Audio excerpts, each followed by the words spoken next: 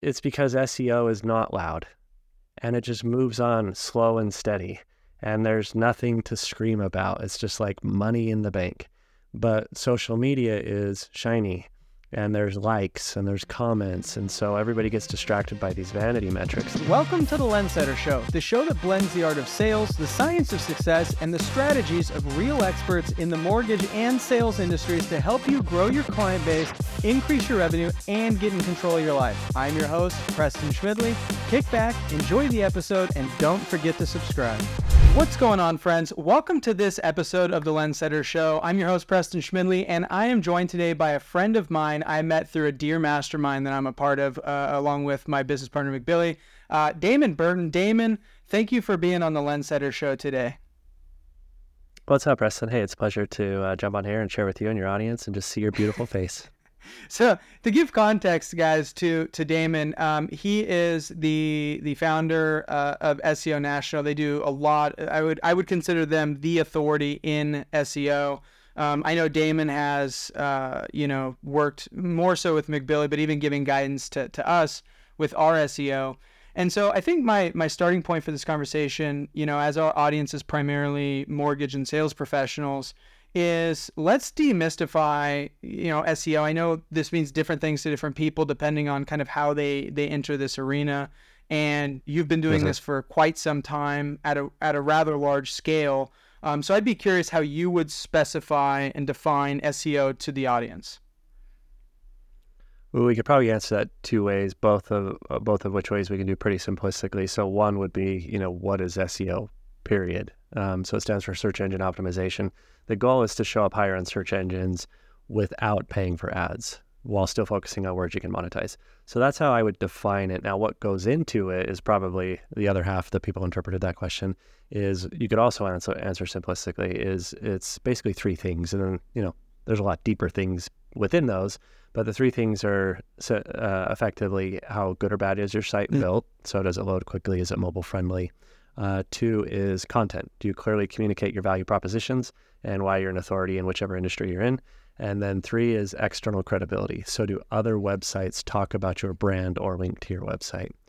Now, most of your visibility is going to come from the latter two, the content credibility, but that will only work if you have a solid built website. So from there, we could go a million different directions, but that's how I tend to generalize and simplify. You said something there that I think is an important question to ask.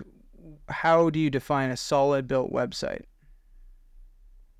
So it's going to be the kind of those technical things. Does it load quickly, right? So my rule of thumb is I aim for 3 seconds or less. Now, that's not what do I see within 3 seconds, because a lot of people will misinterpret. So here, we'll give out the free first tool you can use. So there's a really cool website called GT Metrics, metrix.com. If you go there, you type in your website, and what it'll do is it'll tell you how quickly your website loads and what is slowing it down. You'll see two things on there. At the top, you'll see what says LCP. That basically means, what do I see before I scroll? Because you can go to a website, type it in, and you'll see something nearly instantaneously. But what you often overlook is everything below the fold, like where you have to scroll and further down the site. And so we want everything to load in 3 seconds or less, not just the little top frame. So a lot of people misunderstand that. Now, the reason why that's really important is basically you can just look at SEO and go, well, it's whoever makes Google look good. So what I mean by that is, Preston, I'm willing to bet that you do not like a slow loading website, right? And I'm willing to bet that everybody listening will exit and abandon a website if it takes too long. So Google basically says, let's pretend I am an actual human and a user, and what things do I enjoy and what things do I dislike? So a slow loading website will negatively affect your visibility on search engines. So that's one thing, is the speed. And then there's the user experience. So is it mobile friendly? Does it load in an intuitive way, whether it's on your computer versus a desktop versus a tablet versus a phone? And way back, as far as 2016, Google started prioritizing mobile-friendly devices mobile-friendly websites as a priority. Now, they started working on that before that, but in 2016 was when it was very definitive, and they came out and said, you can actually show up in different ways on our search engine depending on how good your mobile version of your site is versus your desktop version. So really, it's just the user experience. Is it easy to navigate? Does it load quickly? Can you see things without, this messy side scrolling and too big or too small a text? In your experience, you had brought something up there that just made me think of a question I hadn't thought of before. In your experience doing SEO, have you seen it beneficial or just, I guess, deployed where somebody will thematically have a different mobile website versus desktop, like the actual visual is different? It exists, but not often, and you don't want it to. So part of the algorithms is the consistency in the user experience. So exactly that. If I were to visit your website on my laptop versus my phone, is it dramatically different? Because depending on, like, let's say, I love website ABC and I go there all the time and I'm usually on my phone. And then, I'm traveling, and so I'm checking it out on the plane on my laptop, and I go, holy crap, what is this? This is completely different. And so the engagement is different. Google will pay attention to how long you spend on a page, how many pages you click on, how you navigate around, which pages you exit on. So it'll pay attention to the consistency across that theming. That makes a lot of sense. Okay. You had mentioned a great tool before. I'd like to get a little bit more specific because I think where you're going to have the most impact and the most meaningful dialogue is with broker owners, larger broker owners, with, I'm friends with some wholesale lenders that I could imagine would find your knowledge really valuable, and just banks in general. Aside from just page speed, because that's obviously important. I see a lot of these financial, we'll call them financial institution websites. I guess that's what they are. And they just seem bogged down with details and inundated with information. How would you approach somebody like that if, imagining they're a client? Are you for that? Do you simplify? Kind of how is your approach to taking websites that already have just, and I mean a ton of information, like it almost feels like it's like overflowing, Yeah, I see, it's a great question because I see the same problem across financial institutions as I see across realty and MLS listing websites, as I see across car dealerships. Like when you get into these types of ecosystems, business verticals, everybody just kind of uses what the other guy uses. And so you end up seeing these bloated, excessive websites with generally outdated code, poor user experiences. I mean, I think the majority of us, despite being in this industry, will probably agree that, a lot of us hate our own websites in this industry. And the trick is because there's a balance of features that need to be accommodated and supported. And so people just kind of tend to default to go, what gets the job done? And then they don't really look beyond that. And I don't know if it's because it's just kind of the industry moves a little bit slower or is less innovative. But there's a huge opportunity for the mortgage lender, the financial institution that comes in and goes, okay, how do I marry these two worlds?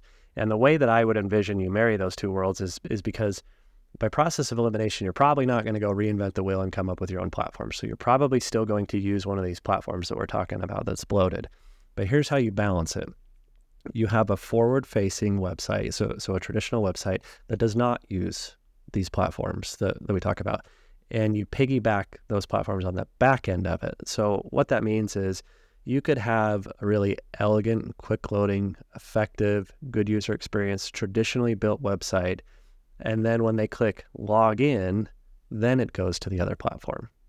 And so that way you get the creative freedom and the marketing efficiencies of a traditional platform while supporting it with the features that you need of the financial institution. And there are ways that you can blend the design of systems. And so you could, depending on the limitations and the flexibility of whatever the financial institution's platform is, you can probably reverse engineer, even with limitations, a design that looks seamless enough to match the pretty forward-facing website. Right. And so that's how you would balance the efficiencies of, we haven't even talked about content, things like that, but that's how I would do it, is build a, quote unquote traditional website that gives you those freedoms and flexibilities, and then put on the back end what you need for that, the transactions and all that. Gotcha. So you're talking about essentially almost compartmentalizing and having the initial experience that a consumer would go through be cleaner, simpler, and then giving them the links, the ability to navigate to where they need to go. And then if that happens to be the platform in which, a bank might need or a wholesale lender might need, it's kind of almost behind the wall of the initial website. Basically, okay. Yeah. That's interesting. That's a good strategy. When you're taking on new clients, let's kind of pivot a little bit. What are some of kind of the SEO sins that you see a lot of people doing that you wish more people were aware of? So one that's fresh on my mind is getting distracted by shiny objects. We don't get this often. We talked briefly before we hit record that I'm fortunately in a position of doing this for so long that usually by the time somebody engages me, they kind of understand what they're walking into. But every once in a while, we get a client that is excited. They're a little novice to marketing, but they found success in other ways. And so they come in hot, right? They're like, I want to do everything. I want to do it all. I want to do some of that. I want to do some of that. And so we end up fighting for attention for conflicting strategies. So with this example, the client had been with us for just a couple months, and within just a few months, our SEO had outpaced all their other forms of marketing. So paid ads was historically their bread and butter, and then they also had email and social media. Not only did we outpace all three of those, SEO generated more than all three combined in, I think, like 6 months. Wow. And so we came in and clearly proved the return on investment. You can see it in Google Analytics and all the data, where the traffic's coming from and which source it is. Yet, I call them bro marketers, right? And so it's like the dudes that are super hypey and super flashy, and it's like, try everything all the time, be louder, and it's, I think, like, it's just come with the omnipresence of social media. Like, social media has made people less familiar with delayed gratification and more obsessed with instant gratification. And it's just fascinating to me that people will come in and go, well, I will spend a dollar on social media to get back $1.01. For sure. Or I could spend $1 on SEO and get back 257. But it's because SEO is not loud, and it just moves on slow and steady, and there's nothing to scream about. It's just like money in the bank. But social media is shiny, and there's likes and there's comments, and so everybody gets distracted by these vanity metrics. And so, I guess to come back to your question is like, find somebody that you can trust, find somebody that has a strategy, that can actually communicate what the strategy is and not be vague about it. And then hire a professional, not just in SEO and all things, hire a professional that you trust, and then get out of the way. Yeah, I think that's good. We've seen doing what we do primarily on the lead generation side, and then we also do, we create brand assets, like organic marketing type things for our clients.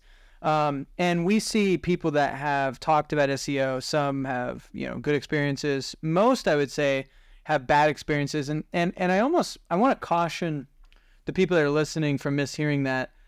They have a perceived bad experience, but I also think there's, and you could probably speak to this more than I could, but it seems to me that there's a high potential for bad expectations more than anything. And so, in your experience, what do you feel is a healthy kind of time to notice improvement? I feel like with us, it took, 6 months sounds to be the beginning point for us until there was noticeable lift.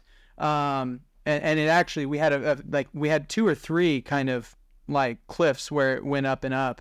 But I'd be curious about, from your perspective, when somebody engages with an SEO firm, what's realistically, how long should they just be patient and go, I'm gonna let it do its thing? There's a lot of truth to the generalized answer of a year. The problem with most other SEOs and why there's a bad reputation for a lot of people is because they don't communicate why a year. And there are a lot of bad apples in SEO as in any industry. But the difference why it probably stings a little more in SEO is because good SEO isn't cheap. And so the bad guys take advantage of that. Good SEO isn't fast. And so the bad guys take advantage of that. So what happens is people have this expectation that they go, oh, it takes a year, but they don't know why. And because they don't know why, the bad guys can come in and then they can invoice the client for a year before the client starts to go, hey, wait a second, are we getting anywhere? And then by then they've already made enough money that they don't care.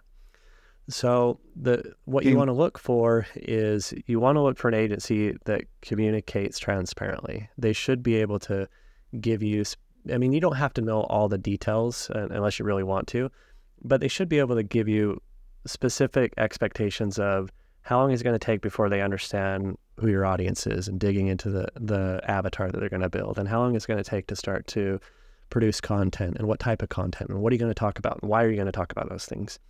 Now, the best way to answer timelines is it's really important for you to understand progress versus monetization. You're probably not going to monetize things for a year. You will see progress in just a couple months. Now, the difference between the two is nobody goes past page 1 of Google, right? We search a thing, we find the first couple results, we click on it, we're done. So nobody's scrolling far enough to see the results that are back pages 2, 3, 4, 5, 6, 7. And that's where the progress is, because when you start a campaign, what your SEO company should do is they should dig into your market, they should dig into your competition, and they should dig into the buyer persona that you want to attract. And then they should go, okay, cool, here's the money for Preston. Here's where we know those people live. Here's the types of things that they search. So here's the types of content we're going to create to attract those very specific people. Now, once you figure out what those targets are, then they should run what I call a pre-SEO report. And what that is it goes, okay, your website, here's all the words we're going to target. Where does your website currently position itself on Google? Okay, you're back on page 10 on this one and 8 on this one. Then each month they should run progress updates. So the keywords that were way back on page 8 all of a sudden move up to page 6.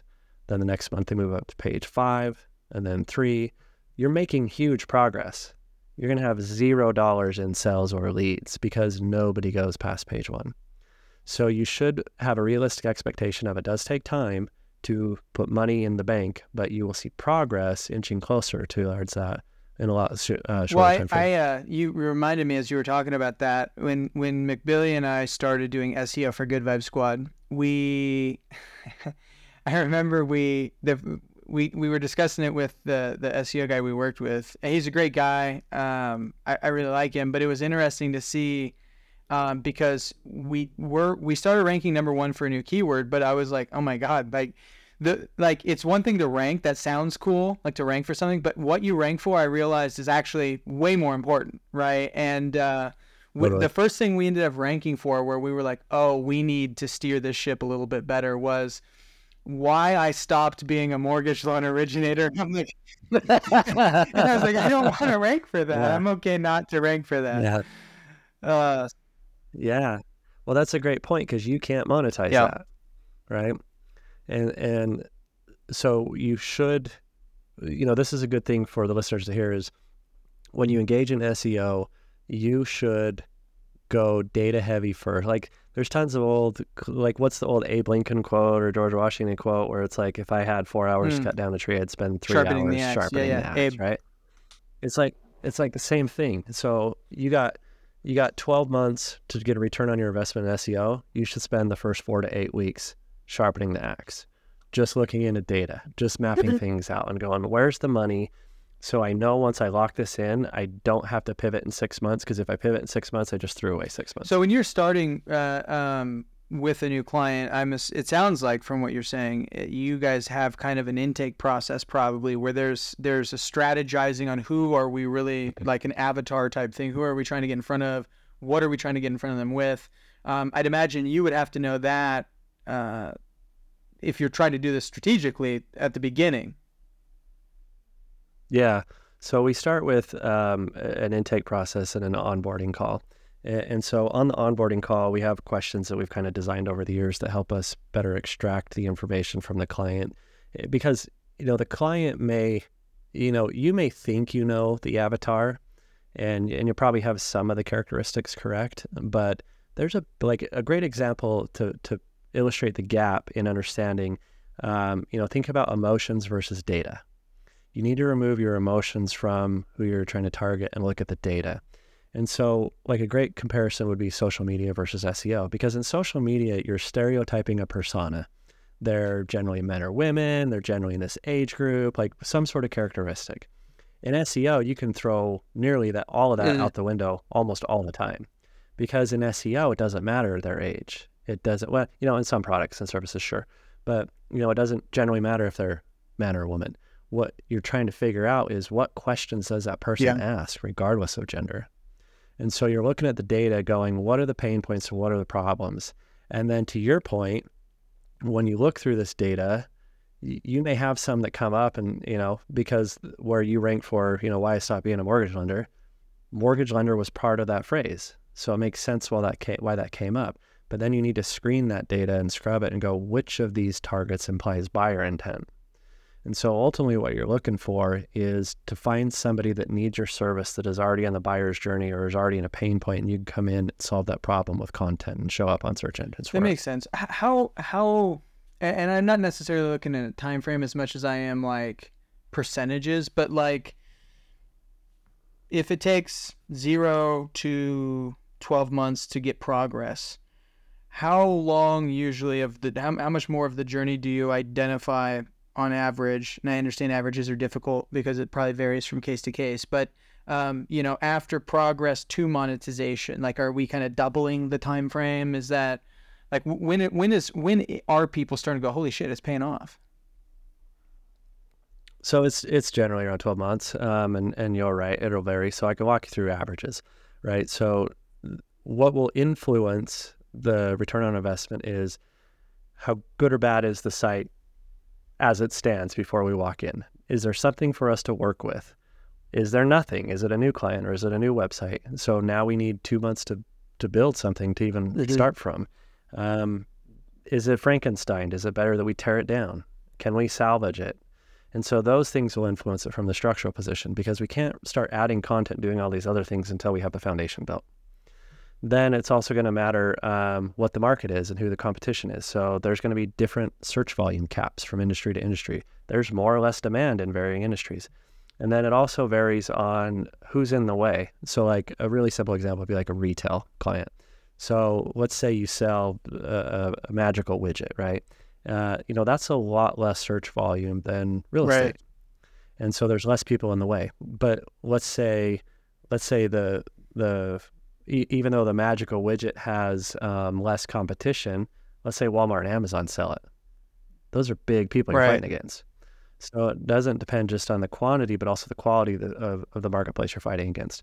So those are the variables. Now, depending on how those cards fall, then usually what I see is you're 4 to 6 weeks in before we go, okay, we know where Preston's money is, we know who the avatar is, we know what the content play is. Then you start producing content. So it's just this giant content machine. In the ongoing fulfillment of SEO, it's generally some sort of content. So you start producing the content, then it's just the logistics behind how much time does it take to research, create, publish, and distribute content.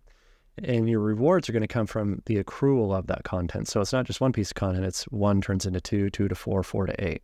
So there's that timeline. What I usually see is within 3 to 6 months, we can go, look, you got a chunk of targets on the radar.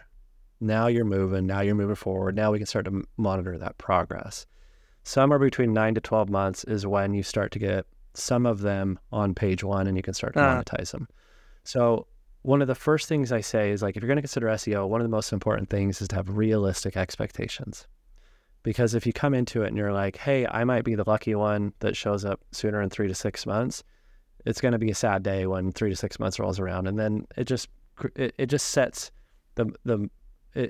unrealistic expectations for the life of the account, and then everything falls apart. So you really don't want to consider SEO unless you have the patience and the cash flow to invest in it for that long. Now, that being said, I will often see a keyword breakout. I would say probably 50% of the time, let's say for easy numbers, you're targeting 20 phrases that you think you can monetize. I'd say 50% of the time I see 1 or 2 or 3 just have a home run. And within the first 3 months, they're on page 1. What would be the differentiator that would lead to that kind of, so much of a faster success? A historical business or entity with some sort of baseline of content. A lot of time where we see the fastest home runs is if the brand's been around for a while, they got a decent amount of content that they've genuinely put an effort in and didn't take the shortcut. But like we said at the beginning, your visibility will mostly come from content credibility, but it will only be as effective as the website is solid. So a lot of times we can come in and go, look, they got to, like one of our brand new clients is a perfect example. They have, I think it was 1,400 pages of content over 10 years. But the structure is a nightmare. And so we can come in and more than likely they'll have a return on their investment within 60 days because they have so much for us to work with. And we come in, we fix the page speed, we fix the user experience, we fix the mobile friendliness, update a couple technical things that I'm not going to bore everybody with, and instantaneously just amplifies those 1,400 pages. That's interesting. I had a question earlier that I wanted to ask. Have you read the book, They Ask You Answer by Marcus Sheridan? Yeah. Essentially, we went through this. This is, I like to think you'd enjoy it, but you might be like, this is hogwash, since you know so much more about SEO than I do. But it was an interesting. It wasn't so much SEO as much as it was like content. I mean, I'm sure to an extent there's an SEO component to it, but the gist of They Ask You Answer is to have a website that is so essentially informative, right? It's kind of the antithesis to where most people are like, don't put pricing on your website. It's like there's, at least in the agency world, right? And it was more of this. No. You should have so much good information to answer all the questions that they have and make it as easy for them to get that information as possible. And it was, I guess for me, it was kind of a different way at looking at content because, coming from the direct response side of things, there's there's the creative that gets to the headline, that gets to the copy, which gets to the page, and there's like this marathon of sprints, if you will, and so you're not always providing the desired information on the front end, right? You try to get them into a funnel, and so it was a different. I guess for me, it was a different approach to thinking about content, thinking about how getting in the mind of a consumer and giving them what they want. And so I don't know, I felt like you might enjoy that book, because it feels like it complements a lot of what you're talking about right now.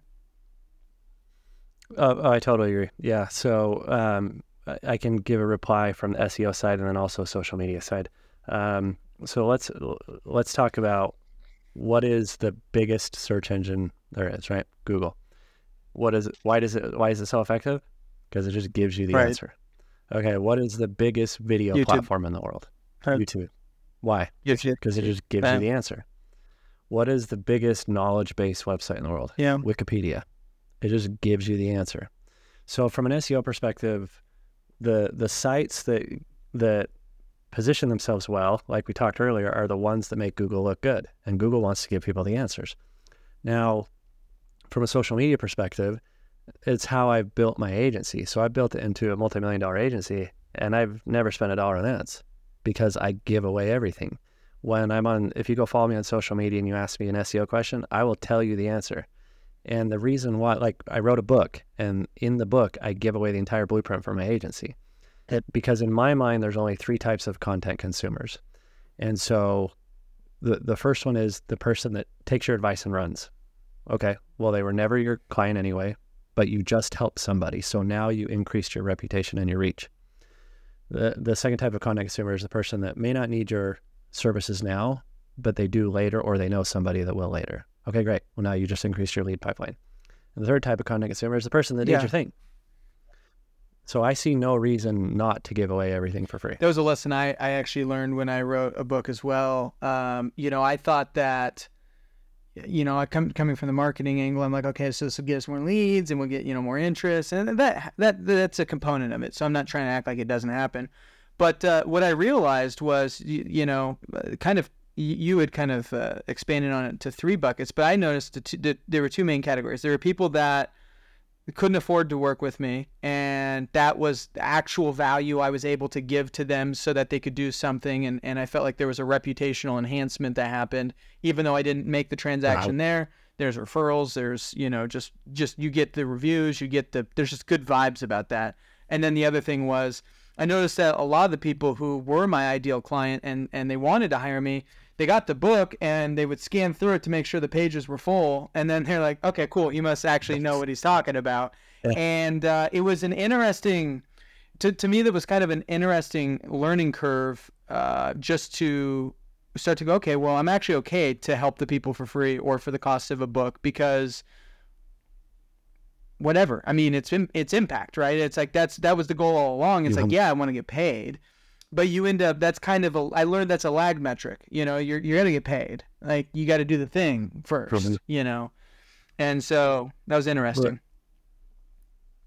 It's like the delayed gratification we talked about, right? So there are ways to make money faster, but are they sustainable? So if you're willing to have the patience to build up that reputation, I'm a living testament that I don't have to fight for leads whatsoever. And because I put it out there and I give away all the answers, people trust me. They build a relationship with you. Subconsciously, they go, Preston knows what he's talking about. So that by the time they reach out to Preston, it's not, it breaks down all the sales walls. It's no longer, how does this work? And this question, that question, and do I got to give you my firstborn? And, can I call you at midnight? It's just like, how does this, how do we proceed? The end. No, that's a great position to be. That actually leads me to a question I was thinking earlier. How did you end up landing the Utah Jazz as a client? By giving away everything for free. So I ended up getting 3 clients in 1 week from this exchange. So what had happened was there was somebody on LinkedIn. I can't remember if I made a post or somebody tagged me or what, but there was some sort of engagement on LinkedIn. And so I'm in Utah. The majority of my clients are not in Utah. This guy happened to be, and he happened to be like 20 minutes from where I'm at. And I don't remember what the question was, but he had a question. I looked at their website. I solved their problem, gave him the answer. And I don't ask for anything in return, right? It's just like, if you're either in or you're out, right? And I'm not going to fight you for it. So here's the answer. And if I hear from you, great, but I'm not going to chase you. And so the guy ended up following up and going, okay, cool. What would it look like to work with you? Oh, by the way, we're 20 minutes away. So I said, cool, I'll pull some information, audited their website, all the stuff we talked about. How quickly does it load? Is it mobile friendly? What's your content strategy? Do you have external credibility? And I brought him to the meeting and I went, here's what you're looking at. Here's the pros of your website. Here's the cons. Here's how it looks like to work with me. The end. Didn't chase him, nothing. So what ended up happening was, and I get this all the time, that he followed up a couple days later and he says, what was so cool about you coming in and breaking things down? As he goes, not only did you tell us why we should work with you, you told us why we should not work with you. And you told me all the things that suck about SEO and that it takes time and not to waste our time, not to waste your time. And so because of that transparency, he says, we're in, and I introduced you to my neighbor. And so his neighbor reaches out and he goes, hey, I'm moving to Vegas. I'm helping this law firm. Can you tell us what it's like to look at this law firm? Did the same thing, broke it down. Here's your ups and downs of your website. Here's what it's like to work with you. Cool. That was amazing. By the way, the reason why I'm moving to Vegas to work with these guys is because I'm exiting the Utah Jazz. My last position is to fill the marketing roles. Can you do the same thing for the Utah Jazz? Sick. So from one LinkedIn engagement, I did the same thing and got 3 clients. That's legit, man. And how long have you been working with him up to this point? So the Utah Jazz we don't work with anymore. That dynamic is interesting as far as how, what's interesting about professional sports teams is they call it a franchise for a reason. And what's fascinating, because usually one of the next questions I get about working with professional sports teams is, doesn't the Jazz already own the rights to their products, and like, who are they fighting against? They're fighting against every other sports team there is. So these franchises, so the retail division is the Utah Jazz team store, and there used to be the sports fans might remember there used to be a store called Fans, F-A-N-Z-Z. And that was one of the main retail outlets. But like the NBA owns the team rights. not necessarily the Jazz. And that's why it's a franchise. It's just like franchise, just like McDonald's is a franchise. And so these other teams and these other outlets that the NBA grants licensing rights to can also sell anything. So these individual sports teams are fighting against other sports teams and other retail outlets for their own sports team. I mean, that's kind of cannibalistic. Have you noticed significant, like, is there a big difference in how you would help an entity like that compared to your average service-based business? There's a little, the general fulfillment model is largely the same. It just depends on how aggressive you need to be. So do you need more of the content? Do you need more of the credibility? There are some variations in between. The majority of them are technical, so I don't want to bore the audience, but there are some little things in how you modify the site differently. In the lending world, you talked about, questions and FAQs and things like that. There are technical ways that you can tell search. So when a search engine comes to a website, it hits the homepage, scans the content, and goes, okay, are there links? And they go, oh, here's links in the menu. Hit that link, repeat, scan the content, find more links, repeat. As it scans the content, it makes a lot of educated guesses and assumptions. I think Preston offers this service, and I think this is his business name, and I think that this is their contact information. But there's technical ways that you can present that information, and you say, no, Google, I am telling you definitively, this is my name, this is my service. So there are different ways you can amplify the content depending on what content is available to work with. It's interesting. Okay. Well, I want to change gears here for a minute. So you and I met in Russell Brunson's Inner Circle, right? And which has been a phenomenal experience. I wanted to ask what prompted you to initially join a community like that? Oh, dude, you haven't heard the story? Oh, man. So, I don't know if you can see it in my frame, the Inner Circle book. You can't see. My journey was why that book was written. And so what happened was, there's a friend of mine, Josh Forty. Josh, if you're not familiar with the world that Preston's talking about, it's a marketing world. There's a big annual event that's actually coming up a week from within us recording this, and it's called Funnel Hacking Live. And Josh Forty is, I jokingly refer to him as a mini celebrity in the world of Russell Brunson and ClickFunnels. And he was going again, and I said, hey, I'm going to go. Can I tag along? I've never been. And he was kind enough to let me just kind of jump around with him. And I met a handful of people. And the reason why I went is because I've never been in a rush to grow my business at the expense of my sanity. And over the years, I call it dating the phases. And so it's like in the beginning, when you're first an entrepreneur, you go, this was my evolution. In the beginning, it was, hey, it's cool just to be self-employed. And so I would date that phase where it's like, what can I learn from this? What do I like? What do I not like? And then when you date in like the real world, you take from the relationship and go, okay, how do I apply it in the next relationship so the next relationship is better? And so I basically did that to my evolution of my agency. And it was like, okay, what do I like about being a solopreneur? What do I not like? And then as I grow, okay, now I got team members. What can I learn from this? And I never accelerated the growth to burn it down. And over those years, as I mentioned earlier, I've never done any advertising. And so I got to a point where it's like, okay, there's nothing really in the way anymore. I don't have any insecurities about growing at a rapid scale. So let's accelerate that learning curve and come back around to something like Funnel Hacking Live. So let's go to a place where people are already doing the things that I'm trying to dip my toes in. So I'm walking around with Josh, and then I went everywhere he could go except past this invisible early access line. And early access, all it does is it allows you to get in 10 minutes earlier and pick a seat sooner and maybe get a bagel. Yeah. Like that's it, right? And I was so pissed off that I'm like, but he's right there. I can see him. And so I went up to the person at the little sash and I said, hey, I don't want anything for free. Like, can I pay to get over there? And in my mind, I'm like, I will pay $1,000 $1,000 for a blue bracelet instead of a red one. And so they're like, oh, I think so. Go talk to customer service. And I go talk to customer service, and they're like, no, you can't go back there. Like, that's just for people that have won an award or in our coaching programs. Oh, okay. What's the coaching program? I don't know. I didn't expect anybody to ask. Hey, call Robbie. I don't know who Robbie was. And so the audience won't know who Robbie is either. He's the sales guy for this community. Super hypey, super loud, super likable. And I'm waiting. And it's like almost 10 minutes goes by, and I'm ready to walk. And then all of a sudden, Robbie comes in and he taps me on it. He's like, what's up?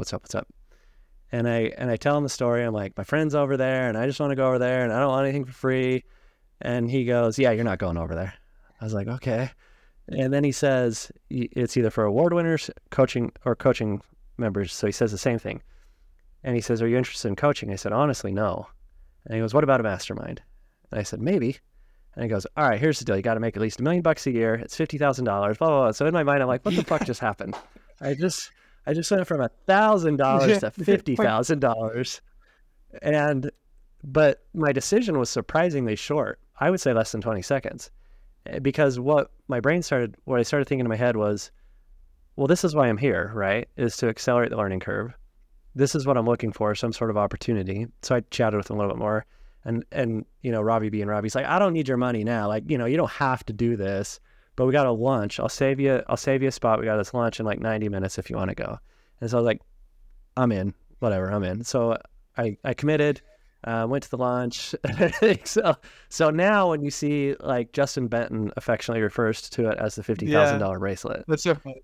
And so I went back to my wife and kids I bring to these events. I went back to the hotel room wearing a new hoodie that said Inner Circle. I'm like, babe, guess how much this hoodie cost? Yeah, Mick B and I always joke about that whenever we pull it out. We go, oh, there's the most expensive piece of clothing we have. Yeah, that's great, man.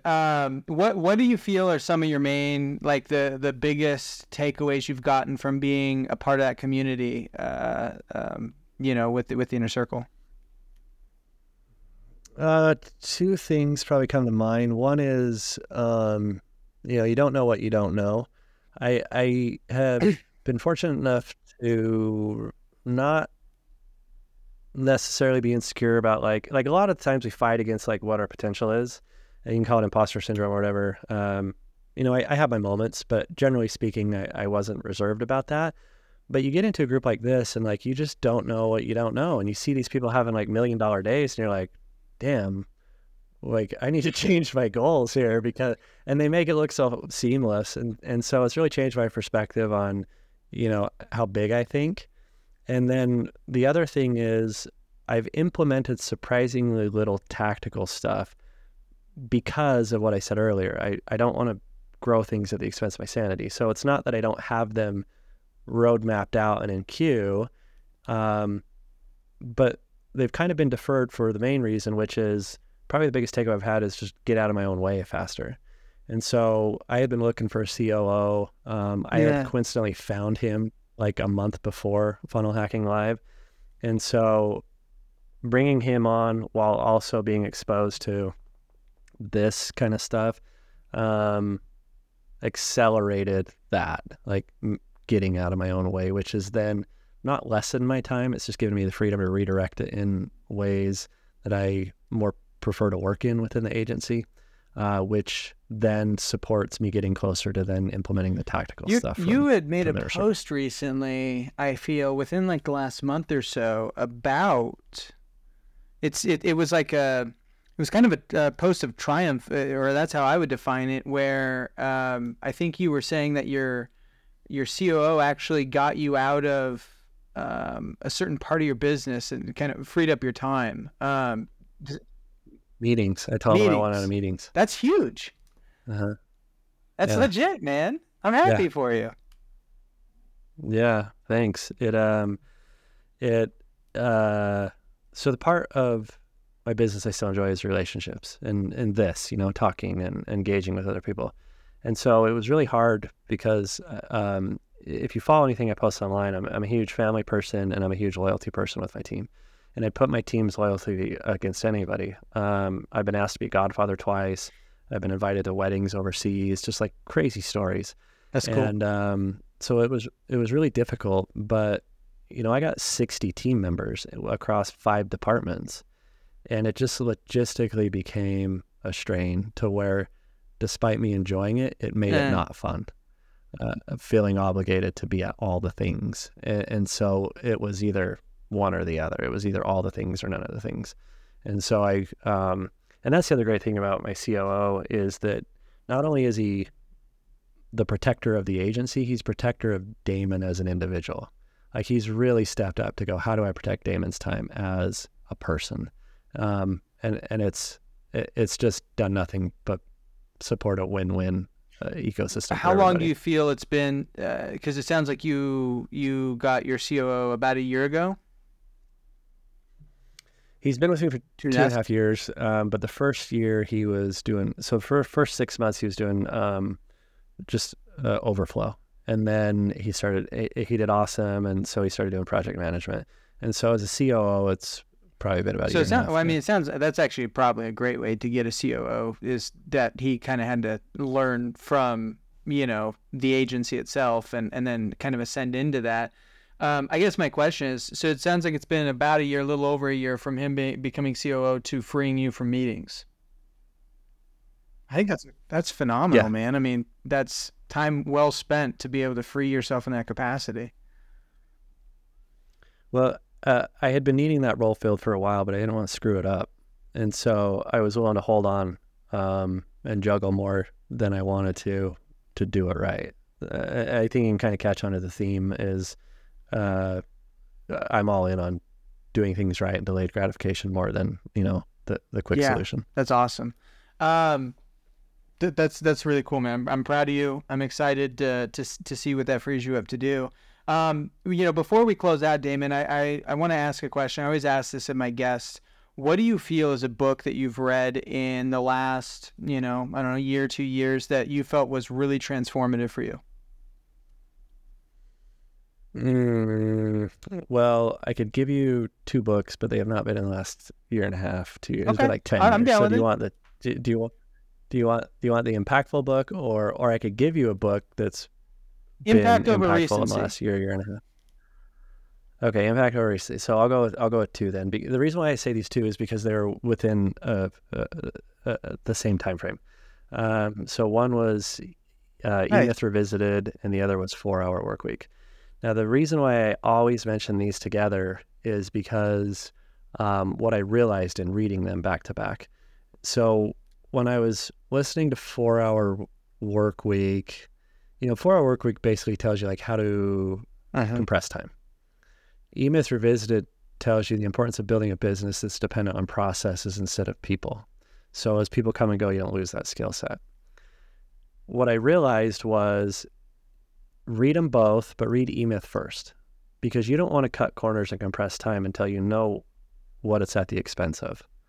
So both of those are super powerful books, but I think together in the order of E-Myth first creates a unique opportunity for you to learn more. That's interesting. I've read the E-Myth years ago. I have not read the 4-Hour Workweek, surprisingly.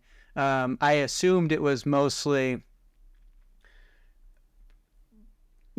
proverbial in a way. Like it seemed like it's like going 10x. It's like okay.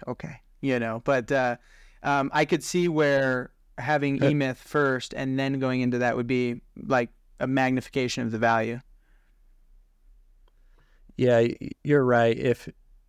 Don't go into reading 4-Hour Workweek expecting literal steps to integrate, because the way that I took you're probably pretty accurate. Like, I didn't take away anything literal from the book. I didn't, because he talks about these amazing things where he's like, I decided, I can't remember in which form of martial arts it is, but he's like, I want to go be it was like an Olympic or a world champion fighter in whatever form of martial arts.